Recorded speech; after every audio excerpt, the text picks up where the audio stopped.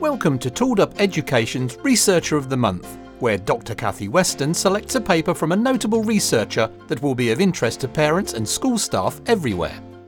Tanya Manchanda is a PhD student in the Department of Psychiatry at the University of Oxford. She brings with her a wealth of academic experience, having earned an M.Ed from Harvard University and a BSc Honours from the University of Toronto. Her research is centred around adolescent development, the social brain and mental health, with a particular focus on understanding the impact of friendships on young people's mental health outcomes. Tanya is currently working on investigating school-based intervention programs that aim to improve mental health outcomes for adolescents with the involvement of their authentic social group. How are you, Tanya? Hi, Kathy. I'm great. Thank you so much for having me on here. Very excited to talk to you today. Thank you. And well, we just mentioned some of the work that you do in that biography in terms of investigating school-based intervention programs. And in fact, we're going to highlight one of those papers that has been freshly published as part of our Researcher of the Month feature. And that's called Investigating the Role of Friendship Interventions on the Mental Health Outcomes of Adolescents, a scoping review of range and a systematic review of effectiveness. Yep. So tell us a little bit about where this paper's published first and how it sort of came about, Tanya. Yes. So this paper is published in the International Journal of Environmental Research and Public Health. So this paper came about because when I started at Oxford, I knew that I wanted to look at friendships, and I knew that I wanted to look at friendship interventions and the role that they play in schools and on adolescents' mental health. So I went out to explore the literature and to see what's out there. But one of the difficulties that I ran across was the term friendship is actually quite convoluted in the literature. So friends are often referred to as peers. Peers actually have a different meaning in peer intervention literature. So they don't refer to an adolescent's authentic social group, as I say. They actually can refer to, an assigned buddy who may not be an adolescent's friend, and it's actually just somebody who might be a little bit older, has had the same experience, and so is assigned to help out an adolescent. So I ran across this problem of not being able to find the relevant literature and just really running into difficulties finding it. And so I knew that a review article kind of containing all of the different types of friendship interventions that have been implemented to date was definitely necessary in the field. So this article is the first of its kind, and it highlights all of the papers that have been done looking at adolescent friendship interventions and kind of summarizes them in a way that makes it digestible and is a really good starting point for anybody looking to explore friendship interventions in schools especially. And Tanya, tell me, how many sort of countries did this, involve interventions that were sort of being used? Yeah, so this paper actually was only able to find English-speaking countries. That's the only place where these interventions have been looked at. I think there was one intervention found in Japan, but the interventions were really only found in Australia. The majority of them were in Australia. Then there was a few in the UK and one in the US. And I think there was one in Japan, and that was it. So most of them were actually concentrated in Australia. And an obvious question is, that's fascinating. Why do you think that's the case? When I was reading your paper, I was thinking, are these countries, for example, that would typically experience higher levels of sort of bullying in school? What would be the explanation for that? Yeah, so I guess one of the reasons why I thought that, Australia might have been a hotspot was, with obviously Headspace being super popular in Australia, which is the app. And then also Australia itself is this isolated country, they're out on an island. And so I think making sure that the people around them, they have these close social bonds with the people around them, I think that's quite important. So I think that was probably one of the reasons why it became popular in Australia. And then, I'm not entirely sure why this wasn't explored in other countries. It could just be that different school systems in different countries can lead to just different interpretations of friendships, and maybe increased bullying might exist in Western countries. So that's something that I'm still kind of exploring, and this paper is a really good starting point for that. So within the title of the paper, it talks about a systematic review where you've assessed the studies that existed and looking at sort of the efficacy of friendship interventions. but only 18 papers ended up eligible for inclusion within that review. Can you sort of tell us a little bit about that sort of process of eligibility? Yeah, I can. So what we did was first I conducted a scoping review. And the reason why I chose to conduct a scoping review is again, like I mentioned, because the literature was so convoluted and there really wasn't much information on the types of friendship interventions that may have existed. I wanted to make sure that I captured everything that existed about friendship interventions. So that includes, the type of apps that may have existed or any sort of conference proceedings about the topic. And, I even ran across a call to action paper, which was a call to action paper for friendship interventions, which was quite interesting. So once I kind of figured out all of the papers that I could have potentially included in the scoping review and that may have been candidates for the systematic review, I then made sure to only include the papers that were looking at an actual intervention that had some sort of control trial or some sort of trial going on where they assessed the intervention, and a paper where, the results of the intervention were also kind of evident, just because I wanted to actually capture the intervention being used in a setting rather than just, read about a call to action or read about the potential app. Like I wanted to see, has this intervention been effective? What's the feedback been? How's it been applied? So that's how I kind of sorted it out. And interestingly, we're talking about friendship interventions, but you discovered that general mental health and well-being interventions were the most popular, didn't you? Yep, I did. So what I did find was that these friendship interventions didn't really include the friendship intervention part as a primary outcome. So oftentimes helping out a friend was the secondary outcome of a mental health literacy intervention, for example, where they're teaching students about how to identify mental health distress in themselves or in people around them. And then, supporting a friend and really intervening was a secondary outcome of that paper. And I decided to include these papers because, again, because the literature is so limited, it's a still helpful starting point to understand what exactly has been done in and around friendship interventions. It's very interesting, isn't it? Because it's almost as if these were attempts to sort of create a positive culture in a school of caring about other people or exploring other people's, feelings. So very much a sort of mental health literacy program. Yeah, exactly. And that's actually what we found. We found tons of mental health literacy programs.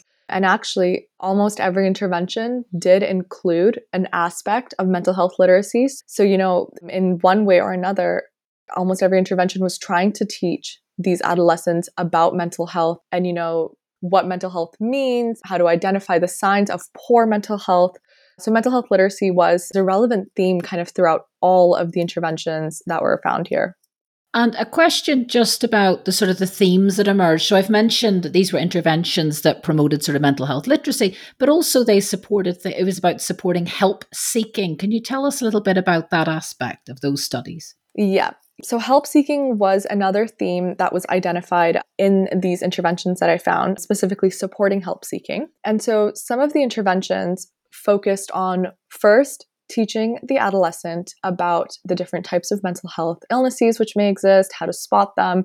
And then for some of these papers, the second step was to support help seeking. So whether that's help seeking for themselves or help seeking for a friend who may be displaying signs of mental illness.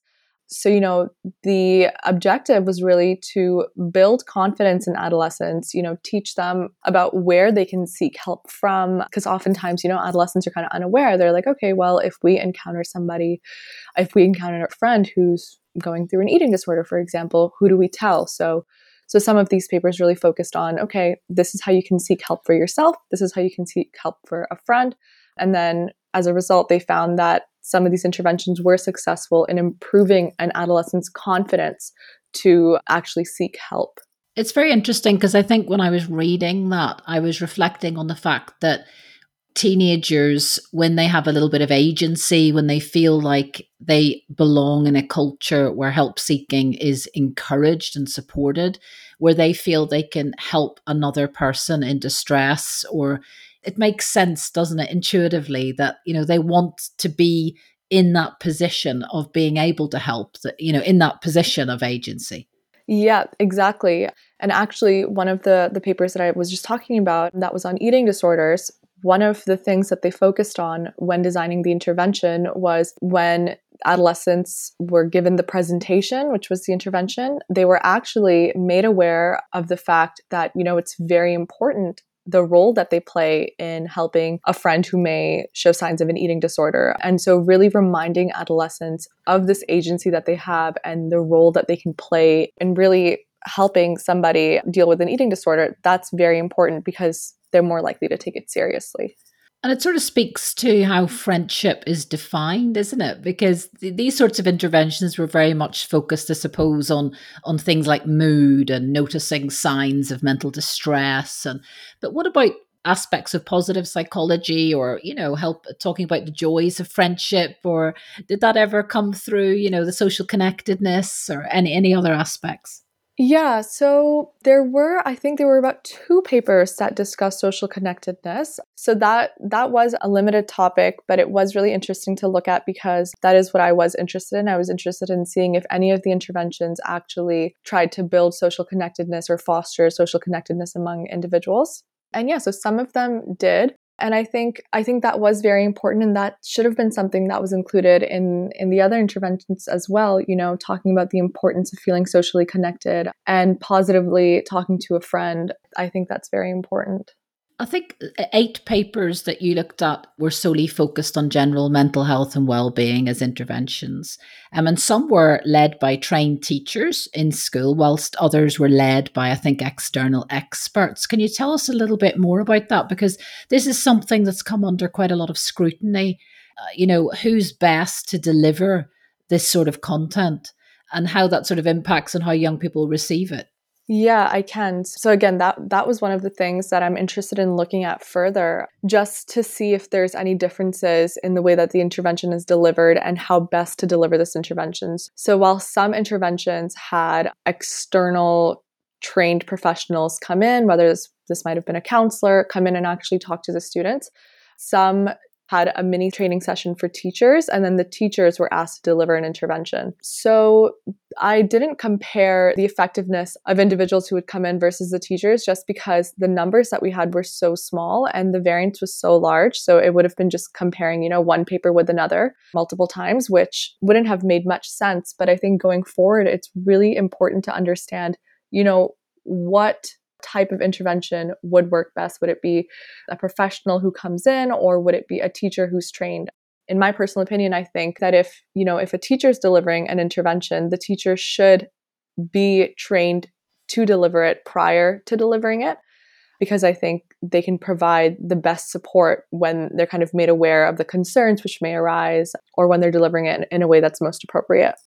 So let's talk about some of these interventions, because I'm sure teachers listening in particular will be very interested to know, what the interventions are. And I think one of the ones that you mentioned was the mental health first aid intervention, which I'm quite familiar with.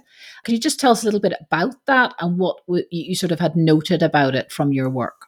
Yep. So one of the interventions was the teen mental health first aid intervention. So this was an intervention that was delivered in Australia. And basically, this was provided to adolescents with some activities and some vignettes that were led by an external instructor. And the teen mental health first aid intervention included 3 kind of 75-minute classroom sessions, and the one by Hart and colleagues in Australia actually also looked at some training for suicide prevention. So it was mental health literacy, but also some peer support training for suicide prevention. And this intervention has actually, been found to be used across lots of different sources, and actually also been used in adults, but this one was adapted to be used for adolescents. And what we did find was that students who received this training, they were actually more likely to report improved recognition of, one, suicidality, so that's the mental health literacy coming in, but also they reported being able to appropriately respond to and provide first aid intentions towards a peer at risk of self-harm than the students that were in the control arm of this trial. Yeah, I've done the adult version of that course, so I can completely understand why you would feel quite empowered after it as a young person and not afraid to ask people sort of questions about how they're doing and feeling. A second sort of intervention you looked at was Help Out a Mate. Was that the sort of an Australian one, which was meant to sort of increase knowledge about depression and anxiety for trained adolescents? So that's a peer-led intervention. Yep. So the Help Out a Mate intervention, again, was an intervention that was delivered in Australia. And this kind of looked at the same kind of aspect of making sure that students felt empowered to help each other anytime they came across, a student who was showing these signs of mental distress. So again, this included the mental health literacy. Students were obviously taught to understand what are the signs of a peer or a friend going through mental distress, and then what are the appropriate ways in which they can help them. And there were so many different interventions that you looked at. Another one that you looked at was 5 classroom lessons delivered over 3 weeks. There's so many different ones, but I'm sure most teachers listening would love to know which one really impressed you, or what you think out of those mental health and well-being ones was striking in terms of its efficacy or, impact. Yeah, so one of the ones that really impressed me was the teen mental health first aid intervention, just because that one seemed to be really promising. One, the way that it was delivered, and two, the way it was compared against a control arm. That seemed to be very promising. And, in the UK, we don't really see these mental health literacy interventions for young people, for teenagers, whereas it is popular in Australia and it's shown to be successful. So I think, an intervention like that was quite promising. And, if it's been successful in Australia, it most likely would do well in the UK as well if it's brought here. Yeah, brilliant. Yeah, must find out if it is here, because I know that it's here for adults, so I'm not sure about teenagers. Now, other interventions you looked at were, the theme was around improving help seeking attitudes for teenagers and their friends. And I think one trial you looked at evaluated the quality of the HFA, again, reporting, and whether they were likely, to help a friend, to help them seek out. And again, those interventions, aspects of the MHFA yielded those positive results, didn't it? Yeah, it did. And actually, one of the things that I want to point out is that, just thinking about the interventions that I looked at, among the ones that seemed to have positive results, one of the trends that I noticed was this aspect of interactivity seen across the intervention. So, whether the intervention was remote or whether it was in person, if the intervention included this kind of, acting out a scenario or showing vignettes where the adolescent can actually see, a hypothetical example of something happening, those interventions did yield positive results. So, I think in implementing an intervention in school, I think it's important to really make sure that adolescents kind of get an example, maybe, even if that's a hypothetical example, whether that's seeing their peers act out or role play a scenario, or whether that's seeing like a vignette of a hypothetical peer on a computer screen, actually, display some of the mental distresses that they've been taught about. So I think seeing it in practice is really important. Yeah, that's an incredibly important point. Can I return to something you said about interventions that focused on eating disorders? I think you covered one that looked at eating disorders in adolescent girls. I think it was a brief classroom lesson Yeah. delivered by the school psychologist with 13-year-olds with the skills necessary to identify and support potential eating disorders in friends. It provided them with sample language for how to support a friend, make them aware of the fact that friends turn to each other when under mental distress, and the importance of support and guidance. It's quite interesting, isn't it? I think for a lot of schools, that would be quite a scary intervention to put in place, because there's always that fear of suggestibility versus sort of explicit support, isn't there? Yeah. Tell us a little bit more about that, if you can remember that particular intervention. Yeah. So this intervention, it was implemented in a school in the USA. And again, like you said, this was a girls only school, and it was a private school. And this intervention was a brief intervention. So it included one classroom lesson. And they actually did address, this kind of fact of suggestibility. And the way that they made sure to kind of combat this was that they only included language which was not suggestible. So the researchers report that they knew that, talking about eating disorders in a specific way, we're talking about appearance or physical appearance, weight in a specific way, can be obviously detrimental to adolescents, especially to adolescent girls. So the language that they used and the way that they delivered it was in a way that they tried to make it not suggestible, which I think was quite important. And the fact it was delivered by a trained clinical psychologist is obviously really important, isn't it? Yeah, exactly. And then another thing that this intervention did was that they made sure to really emphasize, the harmfulness of these eating disorders and the fatality rate that's associated with them. And then, like I said before, they made sure to let these students know the important role that they can play in making an adult aware of if they see a friend with disordered eating, they want to make sure to report that, because they made sure to make the students understand how serious these eating disorders actually are. And they also said that, yeah, a friend going through disordered eating is usually unwilling to ask for help. And if you don't look at these signs, it can be quite hard to tell. So they did place heavy emphasis on the high lethality rate that was associated, again, with these eating disorders, and also the short and the long-term physical and psychological damage associated with both disorders.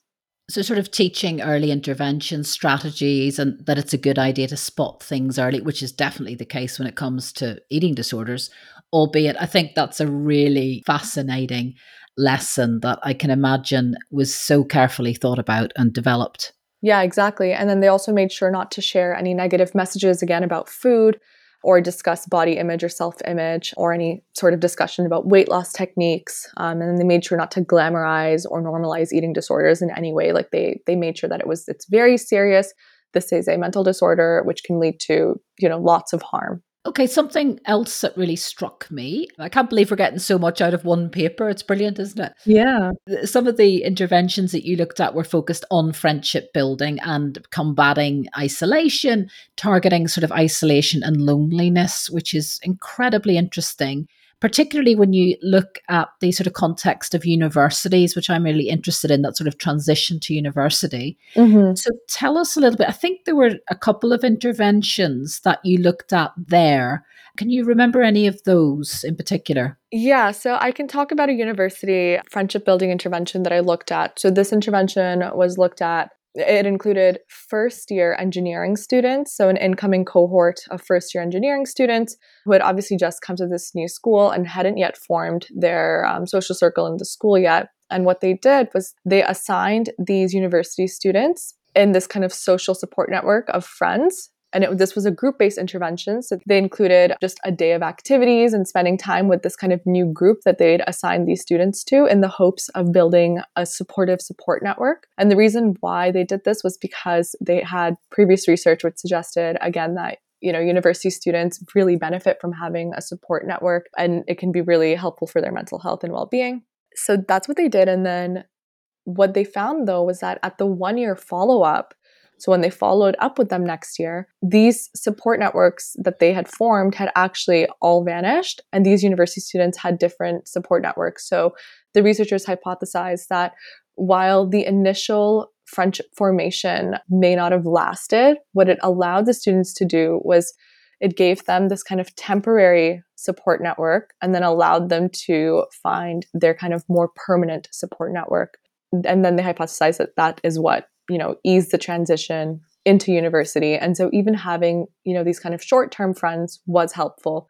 So even though they didn't last long-term, due to whatever reason, again, because they were only assigned in groups, it wasn't like they were matched by any sort of attributes or anything like that. They didn't last, but they were helpful in the end. And there was also an intervention called Groups for Health, which recruited undergrad students and looked at those who'd actually screened positive for psychological distress. Mm-hmm. So that was very interesting, isn't it? That seems such an intuitively insensible thing to do, to sort of screen for psychological distress and sort of create that social connectedness and efforts around that, in response to that. Yeah, so there was an intervention that screened for psychological distress and actually found individuals who had reported some sort of distress and recruited those individuals. And what they did was they intervened and then had each of them play a helper and a listener role. So they were given like these stressful scenarios to kind of go through, and they went through them together, and then they reversed the roles. So they basically were in dyads, and then both of the individuals got the opportunity to kind of play the helper, but then also play the receiver, so be on the receiving end of support from a friend. So they did that to kind of see if that kind of mitigated any of their distress. And this one was quite interesting. That one seemed to be reasonably successful, didn't it? It improved mental health, well-being, social connectedness immediately after the intervention and at the 6-month follow-up. Mm-hmm. Yeah, it did. And what country was that one based in, Tanya? Groups for Health. That must have been in a university. I don't know the country off the top of my head, but let me see if I can find it for you. It seems like an incredibly interesting one to sort of for universities to kind of look into. Yeah, but then again, it was the only one intervention of its kind, and this is kind of something that I found throughout these all of these interventions that I found was that they really only existed in this one instance. So I think apart from like there was one intervention where it was repeated twice, but it looked at substance abuse, but two different kinds of substances. Because these interventions are so new and they were only implemented once, it's really hard to tell, Yeah. how they'll play out. And one of the beautiful things about this paper is it sort of brings them together in that sort of synthesized way and can inspire perhaps, future studies looking in a little bit more detail in replicating some of those, programs in different countries and things. Yeah, exactly. And then also just to let you know, the groups of health intervention was from Australia as well. Very interesting. Yeah. There was another intervention, Cognito Face to Face. Now, this really piqued my interest because it looked at the use of simulations and virtual peers to train adolescents. So, how did that work? It sounded like it was reasonably successful as well. Yeah. So this intervention took place in the United States. And, Cognito is a tool that's been used by individuals from my lab before. And this was an online suicide prevention gatekeeper training intervention. And basically, what they did was they put the trainee adolescent in a simulated college social environment in the Cognito app and got them to interact with virtual peers. And while they were interacting with virtual peers, the trainee had to identify peers who might have been at risk by engaging in dialogue with this virtual peer, and then just having the ability to make a decision on whether or not a professional referral would be needed for this peer. And then if they decided that, yes, this peer is going through mental distress, needs a professional referral, then they'd be able to refer their peer to a professional for help. And then again, the idea behind this was that doing this sort of simulation, acting this out, is practice for if they experience something like this in real life. Yeah. It seems incredibly interesting, that approach. I think that would be, I think one of the things that emerges is that sort of idea of real life scenarios and applying knowledge to vignettes or stories or situations it seems to be very beneficial for young people. Yeah, exactly. And like I said before, like I think it's really important for young people to really see an example of a situation which might occur, because it may not always be obvious to young people what type of situation might occur in front of them. And so, they may not be able to visualize that as clearly. And especially in a school setting where, young people can learn in different ways, I think it's really important to have some sort of example shown to them that, hey, something like this may occur in real life, and that might help them identify it better.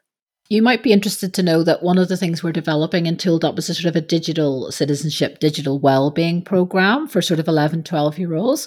Okay. After reading your sort of paper, it inspired our team to think about ways in which we can incorporate that aspect of sort of developing young people's agencies around being a good online friend, So how can you help that young person, if they're doing some behaving online in a particular way, or they've accessed content they shouldn't see? So how can you support that peer? So I think that sort of element is very interesting to us. Yeah, that's very interesting. And one of the things that, again, that I really feel like I wasn't able to find in a bunch of these interventions was this kind of differentiation between online behaviors and online friend behaviors. So if they see a friend posting distressing stuff online, like how can an adolescent help if it's on social media? What can they do? I think that's very important. And I think, with the rise of technology, obviously, in social media and all the different types of social medias, and especially after the COVID pandemic, where everyone was so used to being online, the definition of friendships has really changed. So these online friends are different,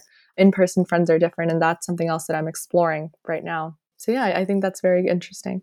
And for sort of, again, schools listening, and they want to, I know many of them have an appetite for, putting in place interventions or ideas or programs that can help young people be kinder to one another, or, be better friends to one another. I think your paper allows them to think about, if they were developing internal programs, what some of the features or ingredients that might be quite beneficial, but also a few caveats, around thinking about things, who's delivering it, is it evidence-based?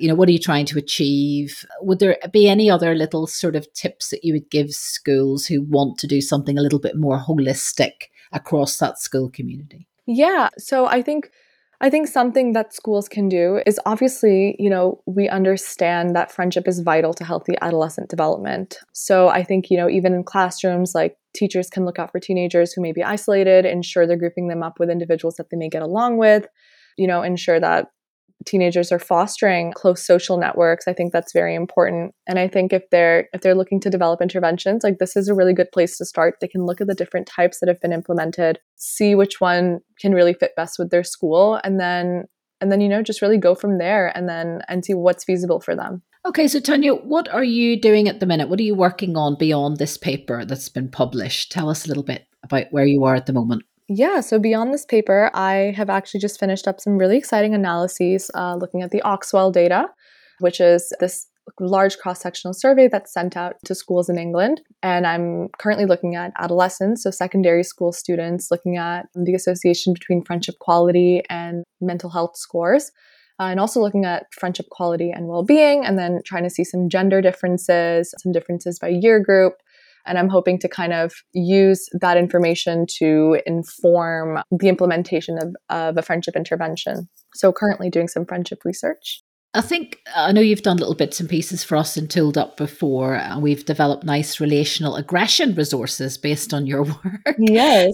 which is great. I think one of the things that always strikes me when I'm talking to you is I find it unbelievable. Like, it's amazing, isn't it? It's shocking how little literature there really is when you bear it all in mind, looking at friendships, like, over time, or some of these friendship interventions. I mean, it's amazing, isn't it? I think it is, yeah. And I think it's always surprising to me, trying to find the types of friendship interventions that have been used, and then also reading about the importance of friends. I think, friends have really been underutilized. I think that friendships hold great potential for improving adolescent mental health and adolescent well-being.